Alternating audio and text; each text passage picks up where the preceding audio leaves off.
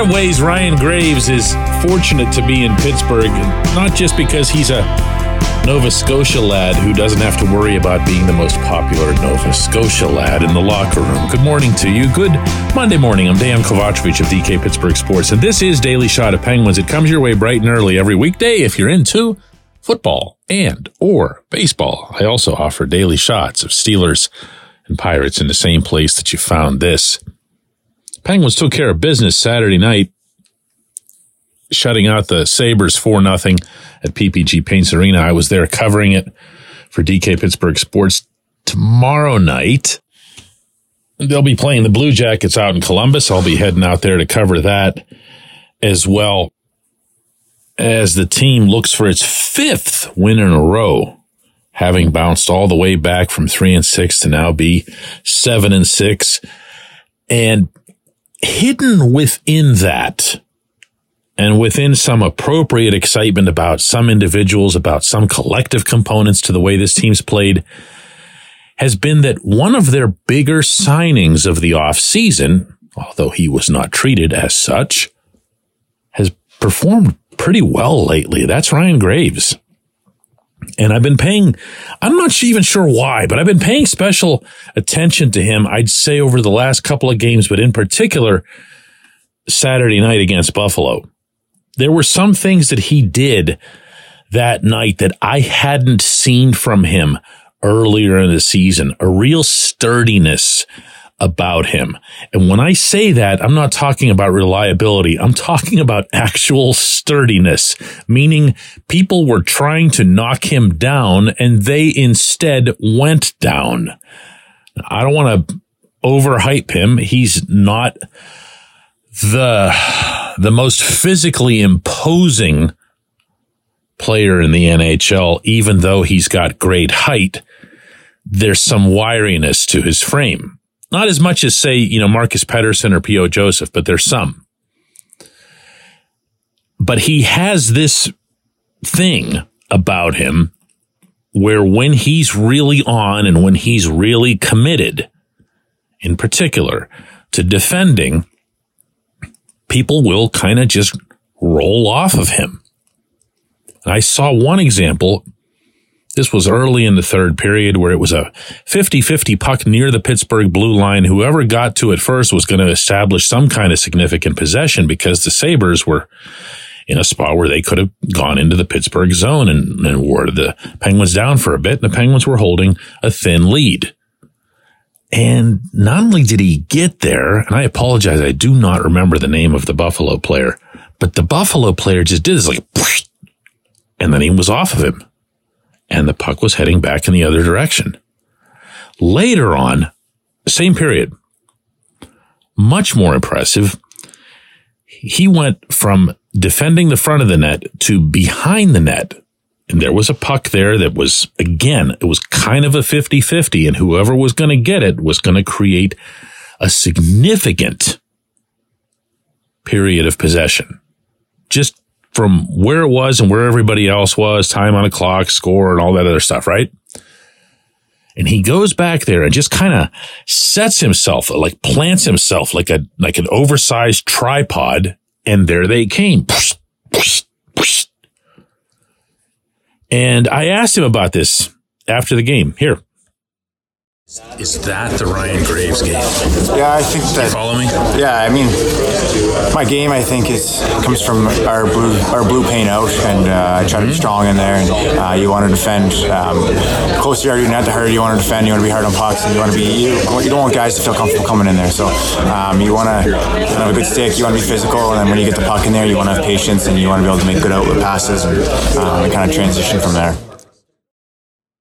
It's interesting. I had not heard him say anything like that. And we talk quite a bit about the defending from the blue paint out. You'll hear a lot of defensemen describe themselves as defending from the back out, meaning they defend first and then try to create offense. I don't know that I've ever heard someone say, I'm defending from the blue paint out, or my game begins in the blue paint and then it works its way out. But that's how he thinks of himself, and that's how that looks. if you're someone, whether you're a forward or a defenseman, meaning a forward at the other team's blue paint or a defenseman at your own, sturdiness, being strong on the skates, being able to steel yourself as people are coming in, and that's steel, S-T-E-E-L. That's enormously important. I did not know when this kid was playing for the Devils that he had this, because you don't see him very often. But seeing him have that now here in Pittsburgh, when you get to pay attention every day, in my case, not just games, but practices, you learn more and more about them. I asked Mike Sullivan over the weekend as well, just what he's seen in Graves' game and whether he thought it was getting better. Yeah, I think it is. I think he's getting better and better. I think he's getting more familiar with how we're trying to play. He has great size, as you know. He's got a long reach. He's hard to play against. He just takes up an awful lot of space out there. And so his wingspan is effective for him, and he uses his stick really well. For a guy that's as big as he is, he's a fairly mobile guy. And so I just think he's getting more familiar with our team game and how we're trying to play. He's building some chemistry with Tanger, and that's helping him. And so we're hoping that he can continue to build his game and gain traction as he gets more familiar with our team game. The last thing I'll leave you with here, we are all singing the praises of Erik Karlsson, and I really hope, by the way, you have a chance to get to our website and read the column that I wrote about Karlsson over the weekend. Pretty proud of it. It went really, really well from the interview and information standpoint. And Chris Letang, there's equal praise to be had for Letang. He's not going to put up the numbers that Karlsson does. Nobody does. But as Letang has said himself, we're very different defensemen. They've both been equally good to date. Well, when you're talking about Letang, let's give some credit to the chemistry that's developed between Letang and Graves, the respect that Graves has shown for Letang, and modeling what he has to do to an extent off of Letang. This is all a really big plus for this team, you guys. I know it's kind of below the surface here, but you needed not two megastar defensemen. Because they're both right-handed, you always needed the other two guys, their partners, Graves and Marcus Pettersson, to be right there with them, or the thing wasn't going to work. When we come back, J1Q.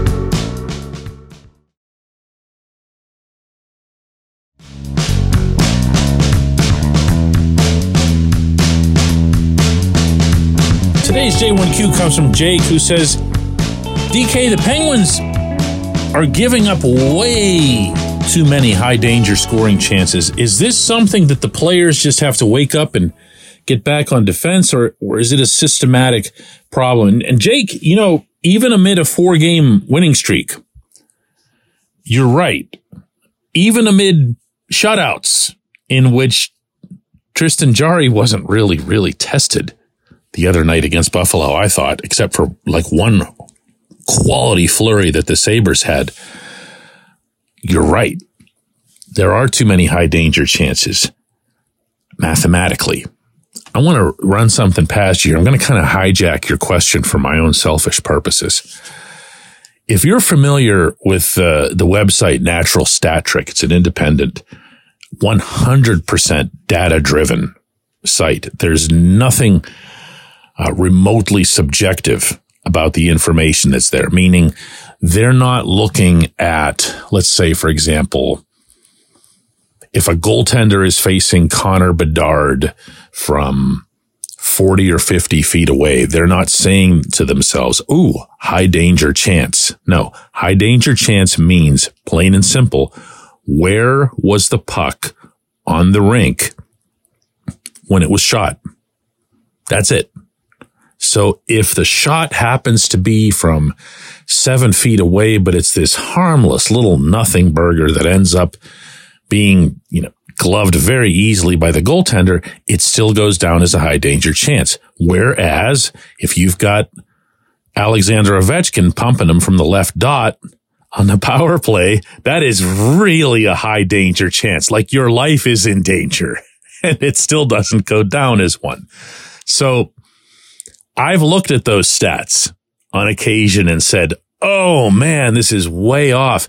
And Saturday night, for whatever reason, and again, I'm not criticizing anyone because there isn't even a human involved, all of the data strongly suggested that that was a very, very, very evenly played game between the Penguins and Sabres in terms of overall shot volume, shot attempts, possession time, everything. High danger chances favored Buffalo.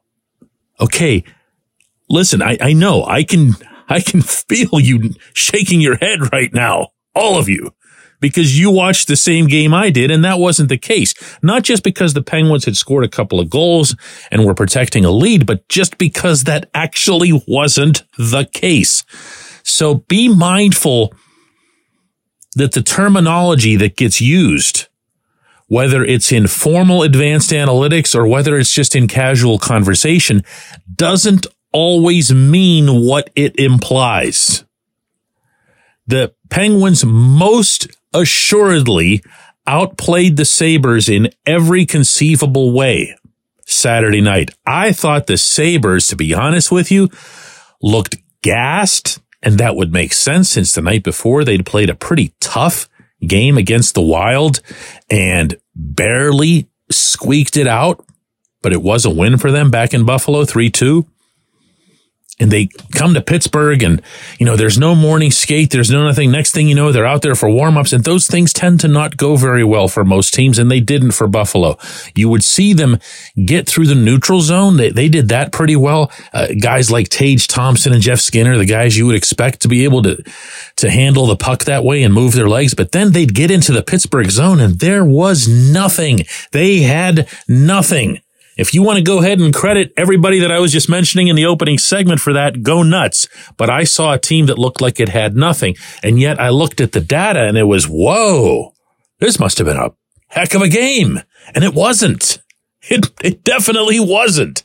So I just want to throw that out there. I agree with you that the Penguins can be better in this area, but let's also be mindful that the NHL, more than any of North America's 4 major professional sports leagues, absolutely sucks when it comes to stats and the data and the information that's available. That's beginning to change. It's got a long way to go. I appreciate the question. I appreciate everybody listening to Daily Shot of Penguins, and we're going to do another one of these tomorrow from Columbus, Ohio.